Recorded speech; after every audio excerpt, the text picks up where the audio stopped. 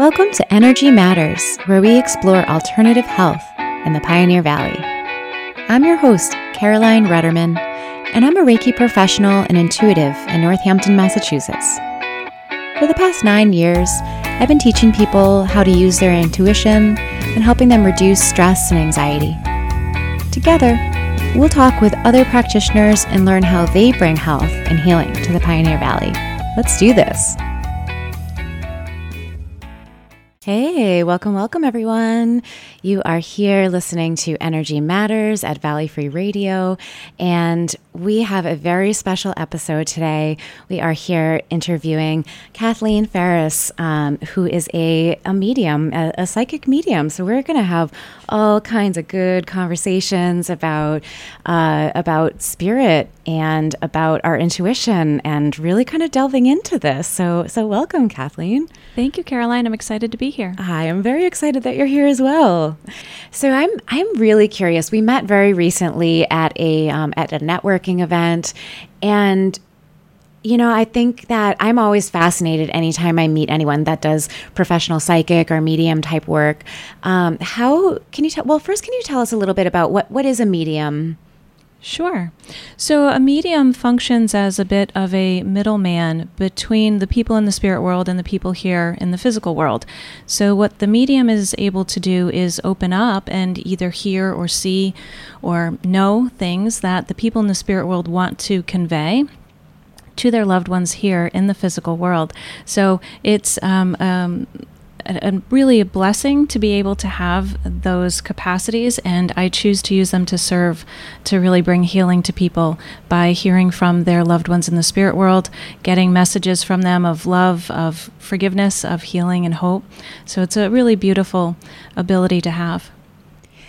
How have you witnessed this work as being a healing modality? Sure. So what often happens when someone passes away is that we have those feelings of unresolved apologies that need to be given, or perhaps the person who passed away was angry with us when they died. And so we here in the physical world carry that guilt with us, and it can really be such a huge impediment to the grieving process. We get kind of stuck in that grieving process. I've read for thousands of people now. It's been an honor. And what I've heard repeatedly is that people carry this guilt with them for years and decades. Having the opportunity to speak with your loved one in the spirit world and find out that they are in fact apologizing for their behavior, or perhaps giving you the forgiveness that you wanted to seek before they passed, really takes such a weight off of people's shoulders. So it's really beautiful to see people come into the reading with that sense of heaviness and then leave feeling so light and happy. It sounds like after we pass, we might be nicer. Well, I think we're tapped into infinite intelligence, and I think we're tapped into our life as a big picture, kind of that macro view of things. So I think the little things that seem to get us upset and angry and stressed out are all related to this physical realm. And I think once we get out of this physical shell, none of those things like traffic, construction, the slowdowns on the road, time, none of those things really bother us anymore. So how did you get into this work? Sure. I was actually born a medium. So as a child, I was talking, I would call it think talking, because I wasn't able to talk yet with my physical body, but I was think talking to loved ones in the spirit world as a baby. And then as I got to be a toddler, preschooler, an elementary school kiddo, I found that made me a little bit weirder than the other kids. And it wasn't necessarily something that people were happy to have happening in the classroom. Do you have, of course, I know. I can imagine that a teacher would find that very disruptive. I went to Catholic school too, so. Oh, no. Do you have memories as a baby doing this work? Mm-hmm. Yes, I do. What were your memories as a infant communicating with spirit? What was that? Can you share some of that with us? Sure. So as a baby, I was very much afraid of the dark, and yet I couldn't communicate that to my mom. I couldn't speak yet.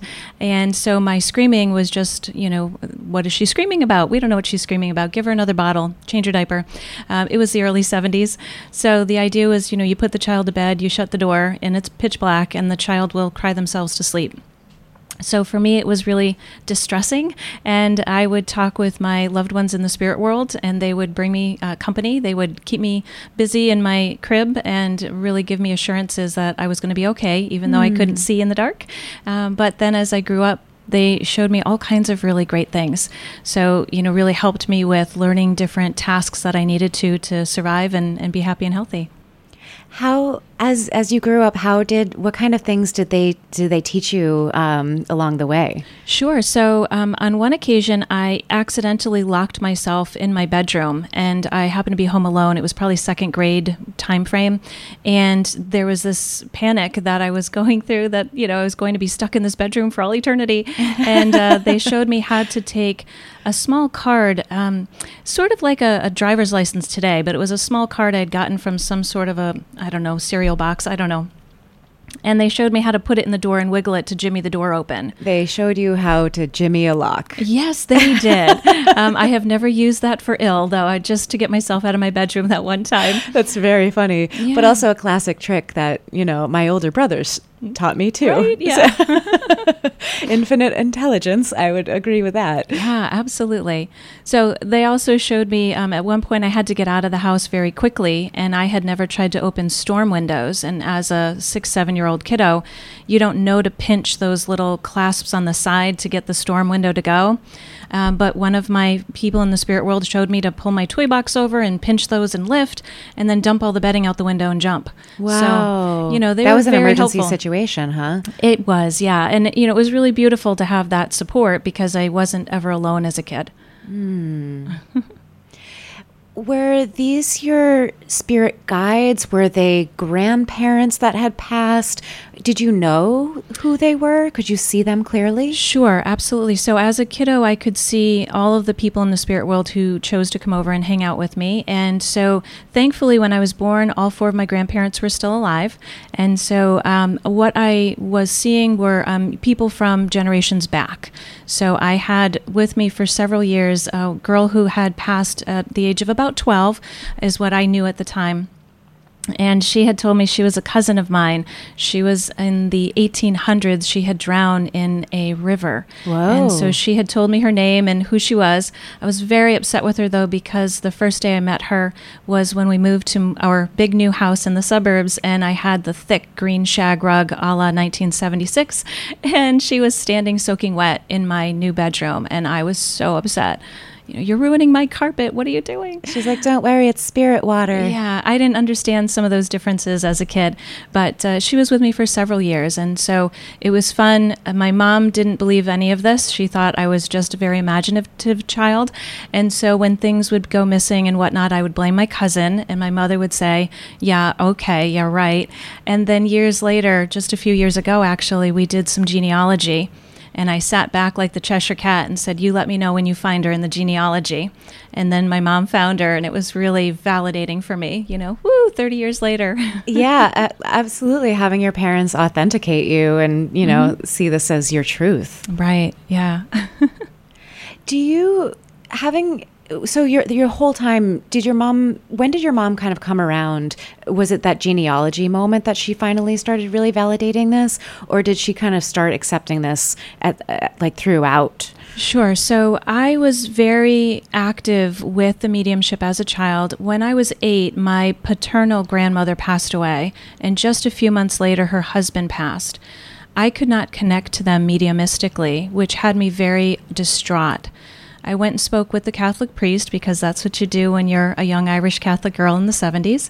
And he said that what I was doing was not okay, and I needed to stop. So the fear of eternal damnation had me turn down my mediumistic abilities and really close those doors, lock them, brick them over. So from the age of probably 10 until my 30s, I was not tapping into those abilities. This is something that I find people often do very early, because I also teach people how to kind of trust they have a little confidence in their intuition and kind of build it and develop it more as a skill. You kind of come in blossoming, right, very early. How can you explain to people listening at home, and if you're just tuning in, we're chatting with Kathleen Farris, who is a medium. Can you tell us a little bit about how people block, how they shut it down? Can you tell us a little bit about Sure. what that looks like, how that happens? So for me, what I really worked on was not hearing anything anymore and not seeing anything anymore. And if we think about some of the words that we hear in reference to psychics and mediums, like clairvoyance, which means clear seeing, and that would tap into that third eye range right over your eyebrows. So for me, it was almost putting like mud on that third eye.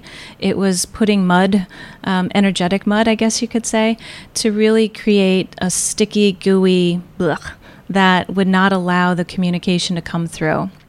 And it wasn't perfect in the beginning. I had to really work at it. It took a lot of effort to close that down. But I think what a lot of people do is they focus on this physical reality and they just stop paying attention to what their innate abilities might be or what their soul is pulling them to move towards.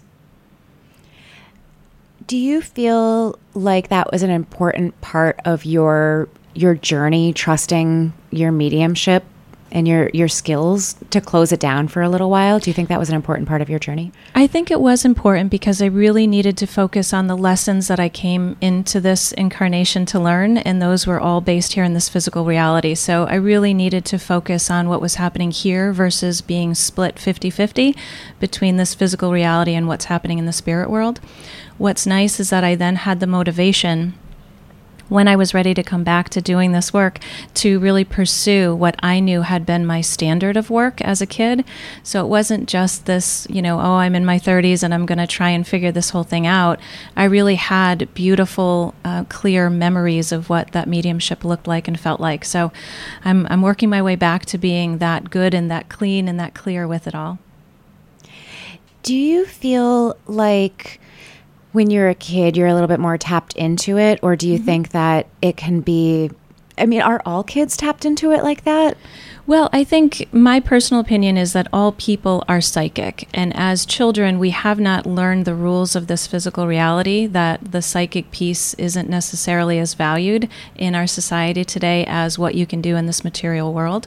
So I think everybody has that level of psychic. And I think if you talk to a handful of people, you're going to find that almost everybody has had a day where they've thought about a certain relative or a certain friend, and then they find that they have a voicemail at home from that person. Yes. Absolutely. It happens to all of us. So that level of psychicness exists within all of us. I think some people just choose to figure out how to make that grow or hone that skill. Absolutely. I love that. Tell us a little bit about what is the difference between a psychic and a medium? Sure. So a psychic is someone who is able to connect with the energy of the person sitting in front of them or the people standing around them. A psychic is able to get information about people through their objects. So when you see someone holding an object and getting information from that, that's a psychic skill. Psychics have usually different flavors. There's empaths who feel things from the people around them or the places that they are. There are intuitives who seem to just know things. They don't know why they know them. They just know them. So psychic work can be doing card readings or using runes or bones or stones, tea leaves, those types of things to bring information through to the client. And then a medium is someone who can connect with people in the spirit world and get their evidence. So energetically, if I were doing a psychic reading with you, I'd be merging my energy field with yours and then getting information for you about you. Whereas with mediumship, I'd be connecting my energy with that loved one in the spirit world and bringing through their physical description, their health issues, their memories, and whatever messages they have for the client sitting in front of me. So it's almost as if a medium, so it's almost as if it just depends on where you're directing your attention. Correct. Yes. Gotcha. Do you have a preference of which one you like? Do you like doing because you do a little bit of both within your professional practice. I do both, and it's interesting. I love to do the psychic work because that's always very helpful for people to have some input, some clarification or validation on what's going on in their lives, things that they should be moving towards or perhaps things to be wary of. But really and truly for me, I love the mediumship. I really love to talk with those people in the spirit world and to bring through their laughter and their mannerisms. I find the psychic work to be very helpful for this physical reality, but I think that the mediumship work is so much more helpful on the soul level. Can you tell us a little bit about, if someone is a fly on the wall, what does a medium reading look like? Sure. So typically when a client comes in to see me, I will gauge their comfort level. If the person is really nervous and they're shaky, I'll usually take a few minutes to just calm them down and get to know me, kind of send them some good vibes to get them to just relax and let them know that they can trust me, that this is a safe place. Why would somebody be super nervous coming into a reading? A lot of times it has to do with the programming we've grown up with. So me as a 30-year or so Catholic, this is not welcomed in the Catholic religion. So this is not something that's quote unquote allowed for a lot of different religions. So if someone feels very much pulled to come have a reading, but it goes against their religious background, that's a conflict and they have to work their way through that.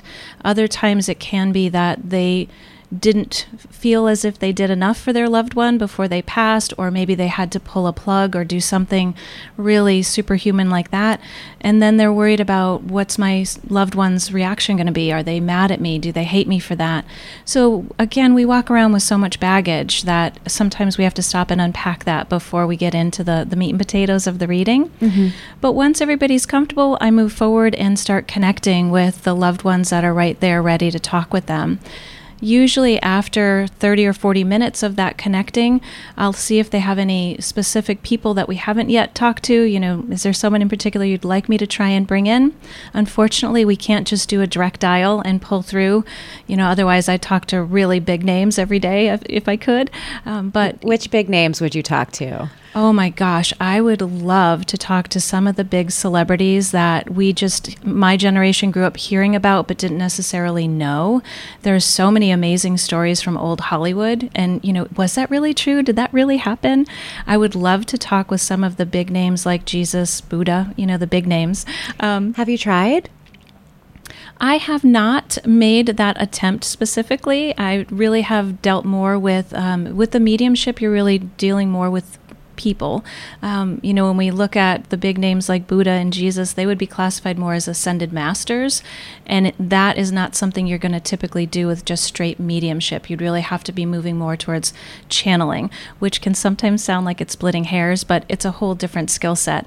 So for me in my meditative practice, I certainly have had guidance from some of those higher vibrating people, but for my day-to-day life, it's more of the grandmas and grandpas and moms and dads and brothers and sisters, that kind of thing. There's a lot of those spirits that have passed. Absolutely. Absolutely. So we'll bring through the people who are readily there. Typically, they know what the questions are for my client. It is believed that for about 6 to 8 weeks prior to a mediumship reading, your loved ones in the spirit world are watching the medium and getting to know how I work. What do I always get right? What do I always get wrong? So then they know how to compensate for my skill set or my lack of a frame of reference for something. And then they're able to also be watching the people who are going to be coming to that reading, so they know what questions they need to really be ready to answer. So how do you know when you're getting things right, and how do you know when you're getting things wrong? Typically, when I'm in a reading with someone, I will ask them to tell me yes, no, or I don't know. So if something comes through and they say no to me, I then have to talk to that person in the spirit world and say, okay, are they just not remembering it? Or did I perhaps put my own slant on it and make it incorrect? For example, I had a reading just a couple of days ago where the mom in the spirit world was showing me a picture of the young lady sitting across the table from me in a little white dress with white ankle socks and white shoes. And I said, oh, she's showing me a picture of your first communion. And the lady across from me said, no. And I said, well, she's showing me a picture of you as a young girl in a white dress with little white ankle socks and white shoes. And she said, yes, that was my brother's bar mitzvah. Oh. So I put my slant on it coming from the Catholicism that was First Communion, when if I had just communicated it the way that this lovely lady was showing it to me, I would have gotten the yes from my client versus having to really look at that piece of evidence a little bit more deeply. So that must make you really detail-oriented in how you communicate that information that comes through. Absolutely. And what I find is if I put my slant on anything, I give it a 50-50 shot of being wrong or getting a no from my client. Because if it's given to me as a photograph with just the white outfit, that's all I should really say. I shouldn't try to get my own flavor into it. Right, because there's so much more to people's lives, or to those white ankle socks, or to that white dress as a child that absolutely that can represent. Right, and then sometimes the people in the spirit world will give me words and phrases in languages that I don't speak, and so I can't put a flavor on it. I just have to say it the way it's been given to me. And so, I can't necessarily understand it, nor should I be concerned about that. It's not my message. It's not my memory. It's not my loved one. So really, it's just being in the middle and relaying the information to the client so that they know that their loved ones are well on the other side, the quote-unquote other side, and that love and life, they just never end. Does any of this information that comes through to you ever scare you or surprise you in a way that is maybe makes you feel taken aback? No, really, the messages that have come through for me, and I've been doing this for about 5 years now, every message is coming through from a point of love and a point of helpfulness and healing, and there's really nothing ever stern or angry or grouchy even that happens. So I find the messages to just be gorgeous and so beautiful. I'm always grateful and honored to be a part of the process. That's really lovely. Yeah. I mean, whenever you talk about it, your face kind of lights up, and you can tell that this work really does bring you a lot of joy. It does, and I'm so honored to be able to do this work because it's what my soul really wants to do. And I remember hearing something years ago that if you feel like you're working every day, you've got to find your passion. And when you do what you love, you never work another day in your life. So I get it now. I really do, because I'm constantly amazed at what comes out of my face in a reading. I'm like, what did I just say? That was another language that right. I've never spoken. Absolutely. And people's nicknames and things, like how would a stranger know those types of intimate details? So it's always an honor for me that the people in the spirit world trust me, because, they have their choice of mediums. They can work with me or they can work with a million other people. But the fact that they chose to work with me is always something that makes me feel very humbled. So on your website, which is mysacredwhispers.com, and if you're just tuning in, we're chatting with Kathleen Farris, who is a medium. On your website, mysacredwhispers.com, you describe yourself as an evidential medium. What is an evidential medium, and how is that different from somebody doing a different type of mediumship? Sure. So I think it's important in today's world, especially here in the U.S., that people have evidence of who the loved one is in the spirit world. I've been to group readings where the person up on the platform or the stage will say, Caroline, I have a woman standing behind your left shoulder, and she wants to let you know she's seen the struggles you've been going through. It's all going to work out. And then they move on to the next person. Well, I want to know the evidence. Who was that woman? Was it a relative? Was it a guide? Was it a next door neighbor? Who was that woman? So the evidential piece is just really giving proof that the person I'm speaking with is who this client is looking to speak with, that this is grandma or mom or dad or whomever, by talking about their physical descriptions, some of their physical maladies, memories, catchphrases, all kinds of things, the details that make that person really a well-rounded person, versus saying, well, I have this feminine energy and I want to wave a magic wand when I hear those things, like, oh, it's a magical energy. And I feel like that is where skeptics are born. Absolutely. Absolutely. And I don't mind skeptics. I regularly will have a believer come to a reading with a skeptic. And the skeptic sits down and folds their arms and they look away and they're just completely tuned off. Like, no thanks. Yeah, and that's fine. What I really work with is other people's opinions of me are not my business. So if it's a good opinion, great. If it's not, fine, but it's really not my business. And I'm entitled to my own opinions, so no one's going to make me believe or disbelieve anything. So what I find is usually when I just ignore the skepticism and do what I do, which is to connect with the loved ones in the spirit world and deliver their evidence, that those skeptics all of a sudden are whispering to the believer, well, ask about this, see if they remember that. But what happens when that skeptic is your parent or a very, influential person in your life as you're growing up? Sure. So in that case, I think you have to separate some of the ego from the soul piece. So if I'm feeling less than or I'm feeling intimidated, those fear-based things, that's typically the human mind or the ego really getting in my own way. And I mean, how many of us have spent hours going through the what ifs and the hypotheticals, and none of them ever come to fruition, but yet we beat ourselves up. We lost that sleep. We didn't eat that meal. So for me, I really was quote unquote in the closet spiritually for many years once I came back to this as an adult, and telling my family was really difficult. I didn't really come out to everybody until just a few weeks ago, actually. So that was very cathartic for me to just be authentic and say, here I am. Love me, hate me, whatever. I am who I am, and I know my truth, and here I stand. What was the importance for you of having that kind of coming out for your mediumship skills? Sure. So, if I'm not honest with myself, how can anyone around me think that I'm being fully honest with them? So for me, I really had to bite the bullet and stop hiding. My business page on social media, my website, all of those things were doing very well, but there was no connection to who I am as an individual. And I had kept that separate because of fear and worry. What if they unfriend me? What if they no longer talk to me when I see them in the Walmart shopping line, So there was all of that fear that was coming along, and I needed to just say, enough's enough. I need to stand up and own my truth if I want to be doing this work full time and to really be the very best that I can be. Anytime we let fear limit us, it limits us in so many ways. And in ways that we sometimes don't want it to limit us. Right? Tell me, so I know you said that, kind of early on, your mother didn't really fully believe what was going on for you. Mm-hmm. And so you had this kind of, this ghostly cousin who was coming up and, hiding things and, right. But also kind of supporting you in your journey mm-hmm. as you were growing up.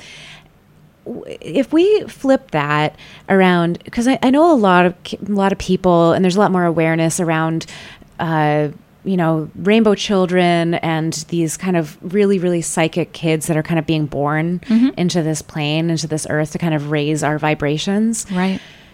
What if a parent has a very psychic little kid that sees grandma and has spirits, and they aren't there yet, but they want to be able to support their kids in a healthy way? Mm-hmm. What would you suggest? Well, I think the first thing is to listen honestly to your children. Don't necessarily dismiss it as just imagination or remnants of a TV show. And certainly if your child is greeting people that they would not have known here in the physical world, and yet they know details about that relative, I would say, you almost have to believe that that's what's happening.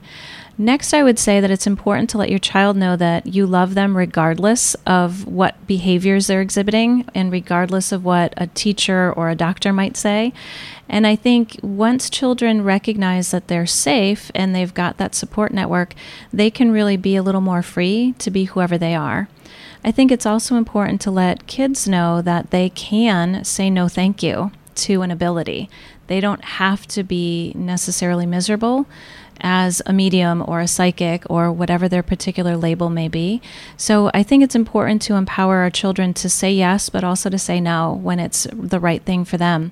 I'd also say look around, because there are countless wellness centers in the area where there are people who have lived lives like mine, and we've dealt with some of the short-sightedness or maybe closed-mindedness, and we're happy to help. Whether it's a support group or a phone call once a month or whatever that might be, there's a lot of us in the Valley, and I'm sure there's lots of wellness centers where there would be resources available as far as psychic kids meetups and intuitive groups, that type of thing. Lovely, lovely. I feel like there's there's a lot of people who are probably feel very alone as parents dealing with that situation, or it's quiet. They Absolutely. just keep it to themselves and within the family. Oh, for sure. But yet, if you just look for a little bit of help, I'm thinking you're going to find a whole lot of options. How did you kind of come into the more divination and the psychic work as you were kind of folding back in your mediumship? What did that journey look like for you? Sure. So when I had hit 40, I was part of a running group. It was called Couch Potato to 5K. I love it. Which was aptly named. And one of the ladies in the running group was a Reiki practitioner who was doing Reiki, but only for hospice patients. And I was so enamored with this idea, and I kept asking her to give me a session, and she would refuse, and I would offer her money, and then I would barter, I'll bring you a goat, whatever you need. And she just kept refusing, and it put me on a path to really discover what Reiki was. And I went for a Reiki session at a local wellness center, and I was terrified. Again, coming from the religious background, am I opening myself up to demons? What's going on?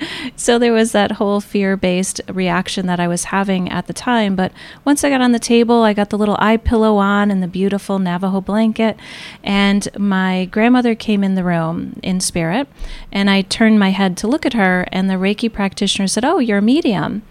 And I thought, well, no, I'm a little bit large at the moment. What are you talking about?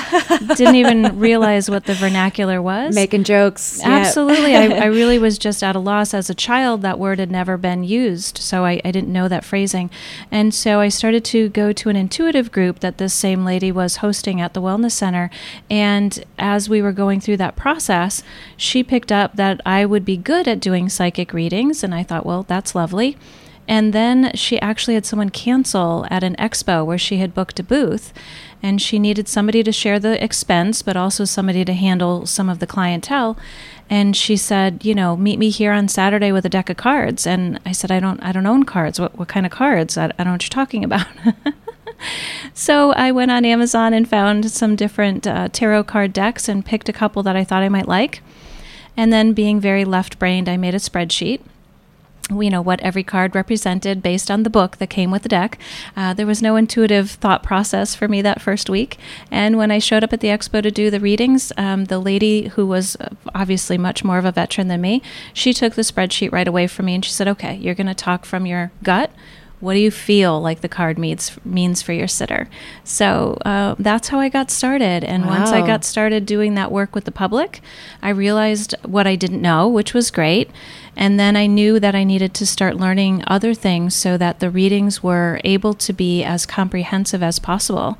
So again, it was coming back to that standard that I had set as a child for how my work was. And I am always one to meet or exceed expectations, that A-type personality who gets A's every class they get. And, if the room has to be clean, it's going to be eat off the floor clean, that kind of thing. So for me, it was really all about becoming the very best that I could be. Not that I was in competition with anyone else or, ego-based of, well, I have to have so many followers or anything like that. It was more about just knowing that I was giving my clients the very best that I could.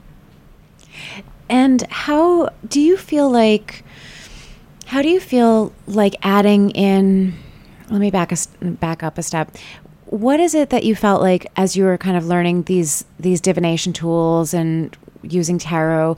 What else did you feel like you needed to study up on to give a strong reading? Sure. So for me, I have always been very Celtic in my background. I am Irish, and so I really wanted to learn about the runes, and they have been a huge part of my adult life, which has been fantastic. So that was an area I really wanted to learn. Right now, I'm dipping my toe into learning more about shamanism and the Wiccan community. Again, I just want to know as much as I can know so that I have frames of reference to help with my clients. So for me, it was really just about expanding my knowledge base and being able to give my clients the answers they need. And what's interesting is that the message is the message. There are times when someone sits with me for a psychic reading, I'll flip a few cards over, maybe I even talk about the card, but really once our energies are connected, the messages are coming. And that can be with the pendulum or without, with the runes or without, with the cards or without. The message is going to come through so that the client gets what they need from that reading. So all of these are just tools to help people understand what is important information for them. Absolutely. And a lot of times, again, people are looking for that evidence. And if I sit here and just talk to you about it, it doesn't feel very evidential. But if the cards show it, now it seems to take on a greater level of validity. And if that's what a client needs, I'm more than happy to do that, because I trust that the right cards are going to come through with the right information so that the message gets relayed. Oh, I love that. What decks are you working with right now? I have a few that are favorites for me. So right now, I'd say my favorite deck is the Angel Tarot deck that was originally created by Doreen Virtue and Radley Valentine. And then I've got a deck of rune cards that were made a little bit smaller scale than what Hay House would distribute. And then I've got a John Holland deck. So there's three that I use pretty much every day, but certainly depending on what I know the background might be for a client. And I don't ask my clients ahead of time what their flavors are, but I meditate. I do a pre-game procedure before every reading. So while I'm in that meditation, if I'm guided to get out the Rider-Waite deck or a different set of decks, I certainly will listen to that and do that. So what is your pre-game routine before a session? Sure. So I have a really sensitive stomach. I have a lot of food allergies and intolerances. So the full belly is not a friend for me going into readings, because our chakras are utilized for the readings almost exclusively, and they are also tied with our major organ groups. So if those organs aren't getting what they need, and yet I've got a full stomach, then I'm going to have some issues later. So I tend to fast before I work. So if I've got readings in the morning, I just don't eat breakfast until those are done. If I've got readings later in the day, I make sure that I've got 4 or 5 hours of processing before I'm going into that. I will set that sacred space. I set the big 4 archangels on the corners of the room, and often will burn essential oils, not burn them. I will burn sage. Warm them. Gently warm them in a diffuser. Yeah. But burning sage sometimes happens, sometimes the Palo Santo. Most of the time it's essential oils. And I will meditate using some mantras and mudras and some beautiful Sanskrit songs and get to my place. So certainly doing that grounding and centering, but also allowing some input from my team of guides and inspirers about what this client coming in might need. So I try to be as prepared as I can, have all the tools ready, have myself straight and square, you might say, so that I'm ready to go as soon as they walk through the door. I love it. What is, so we're kind of coming to a close for today's show. Can you tell people how they can find more information about where they can find you? Sure. So you can certainly find me on Facebook under My Sacred Whispers, and certainly Instagram is at My Sacred Whispers, and then the website is mysacredwhispers.com. My cell number is 413-519-1730, so you can feel free to call or text me, and certainly happy to answer any questions people might have about a reading before we schedule anything. And what, as we're kind of closing out for today, chatting with Kathleen Farris, what would you leave out? What kind of information would you like to leave out into the universe right now? Any last messages that you'd like to communicate? Well, I think it's important to let people know that their loved ones are right around them all the time. We often think that our loved ones are off in some limbo, some heaven that's distant. It's not right here around us. So I think it's important to let people know that their loved ones are right here around them, and they're just a thought away. We can always ask them for input, for advice, for assistance. And I think it's important also to understand that life, like love, can never die. So we continue on, our loved ones continue on, and that bond will remain forever. And that is some truth right there, Absolutely. And I feel like what do you have a different understanding of death now that you chat with people who have crossed over? Absolutely. I think for a lot of my adult years, I was very much concerned about leaving a legacy and leaving a mark, meaning, having a house that I could sell or having a business that I could send, making sure that I had children who had children. And now I understand that really the only difference is that I'm free of this physical shell. I'm still going to be me with my quirks and my odd humor, and my loved ones will remember me and I'll be able to communicate with them. And so it's not so much about leaving a legacy as it is about just having those really great relationships. I love that. That's beautiful. Thank you.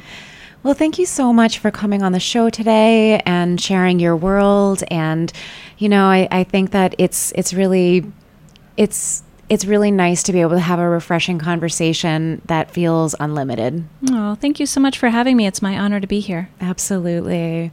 We're going to close out now and have a great evening.